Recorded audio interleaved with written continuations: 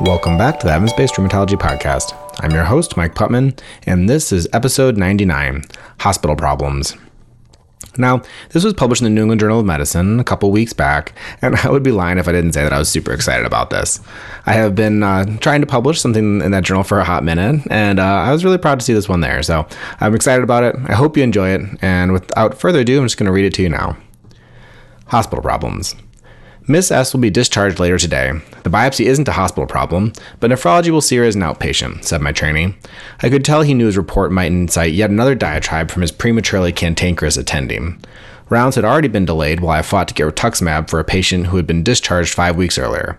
Awaiting laboratory studies to determine the cause of her necrotizing scleritis had not qualified as a hospital problem, so she'd been discharged with an oral steroid taper and a plan to initiate additional therapy after the lab results were back. They confirmed a diagnosis of ANCA-associated vasculitis shortly thereafter, but weeks of insurance company intransigence had meant prolonged exposure to prednisone and no rituximab to date. Frustration at the situation lingered as I tried to focus on our new patient. She'd been hospitalized with systemic lupus erythematosus, which explained her pericarditis, rash, and polyarthralgia. We suspected that it also explained her 2.5 grams of proteinuria, but much like awaiting labs and initiating rituximab, attaining a kidney biopsy did not qualify as a hospital problem. I stopped rounds and called the hospitalist who was managing her care. She patiently explained that the patient had already been transitioned to oral steroids and no longer required hospitalization. Renal biopsies could be done in the outpatient setting, and the patient needed to avoid aspirin for 3 more days regardless, so continuing her cost of admission might not even expedite the workup. I thanked the hospitalist for quickly answering my call, sighing against the inevitable as I hung up the phone. Where does this come from anyway? I asked my team, intending the question to be rhetorical. One of my fellows suggested the business majors, which sounded plausible, albeit vaguely pejorative. We moved on to other patients who still had hospital problems that required our attention. That evening, I typed hospital problem into PubMed. The phrase had entered the medical lexicon in the late 1800s, but in the earliest records, it referred specifically to problems with hospitals, as opposed to problems requiring hospitals. The idea of a problem list for each patient did not arise until much later, gaining traction in the 1960s with the pioneering work of Larry Weed. In addition to inventing the SOAP note, Weed introduced the concept of the problem-oriented medical record, which he and others believed could improve both diagnostic reasoning and medical record keeping. He also created an earlier version of the electronic medical record, which inherited his conceptual framework.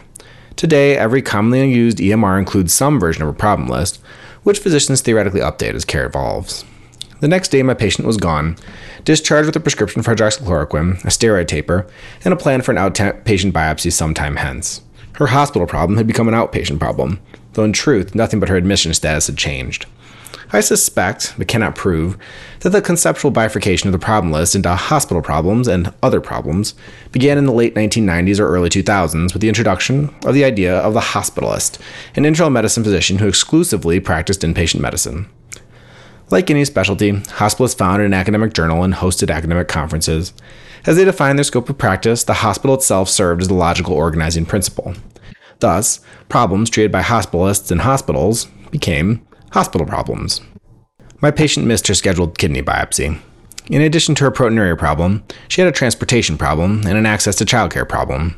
Experiences like this one explain my prematurely cantankerous attending problem, because my preference had been for the biopsy to qualify as a problem we resolved in the hospital. Had she received the biopsy, we would have known for sure that she had lupus nephritis, the problem that led to her hospitalization in the first place. With the results of the biopsy, we could have described its activity and chronicity, and we could have used that information to tailor her immunosuppressive therapies. Instead, I paged a nephrologist to organize another attempt. My frustration at the situation had nothing to do with the hospitalist who had discharged my patient. That hospitalist had been diligent and thoughtful, arriving at a reasonable choice within the context of hospital-based medicine and its hospital-requiring problems. That context is the problem. Since the early 2000s, hospitals have been developing metrics to define high-quality care. In addition to readmission rates in the incidence of various iatrogenic infections, reducing hospital length of stay has been a popular target. Most people prefer non-hospital days to hospitalized days, and insofar as effective treatments hasten the return to health, it seems plausible to assume that shorter stays correlate with effective stays. As an ancillary benefit, shorter stays may cost less and increase throughput, resulting in more revenue for hospitals. Because tallying the length of stay is easier than quantifying high-quality care for heterogeneous hospital problems, patients with everything from congestive heart failure to new-onset lupus nephritis must meet the same metric. My patient missed her second biopsy as well. She declined additional attempts, preferring empirical treatment for lupus nephritis. Her proteinuria gradually improved with steroids and mycophenolate mofetil, though it never normalized. And I cannot say whether discharging her without a kidney biopsy caused her measurable harm.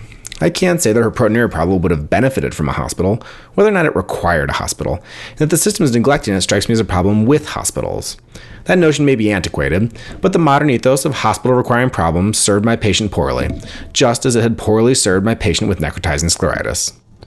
As the proportion of physicians employed by hospital systems and their business majors has risen, the ethos and priorities of hospital-based medicine have become increasingly influential. Physicians practicing in this context must embrace dual roles as both employee and advocate, working with hospital administrators to identify areas where corporate interests conflict with patient-centered care. The delays and frustration caused by hospital problems, for instance, highlight the importance of developing metrics that capture value for patients, even if they extend hospital lengths of stay.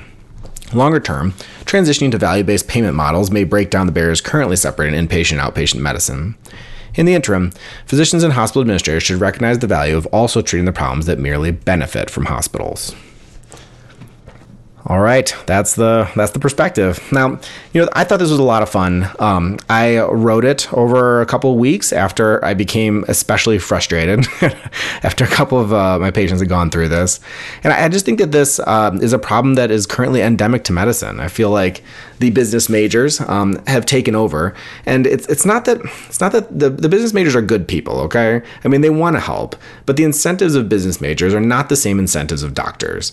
And when business majors run a lot of medical choices, the medical choices wind up being frustrating. And so, this piece I was trying to capture a couple experiences where it just felt to me like the incentives of hospitals and hospital-based medicine, and specifically this idea of hospital problems, had resulted in a lot of trouble for my patients. Now, it's been great to hear a lot of people reaching out to me.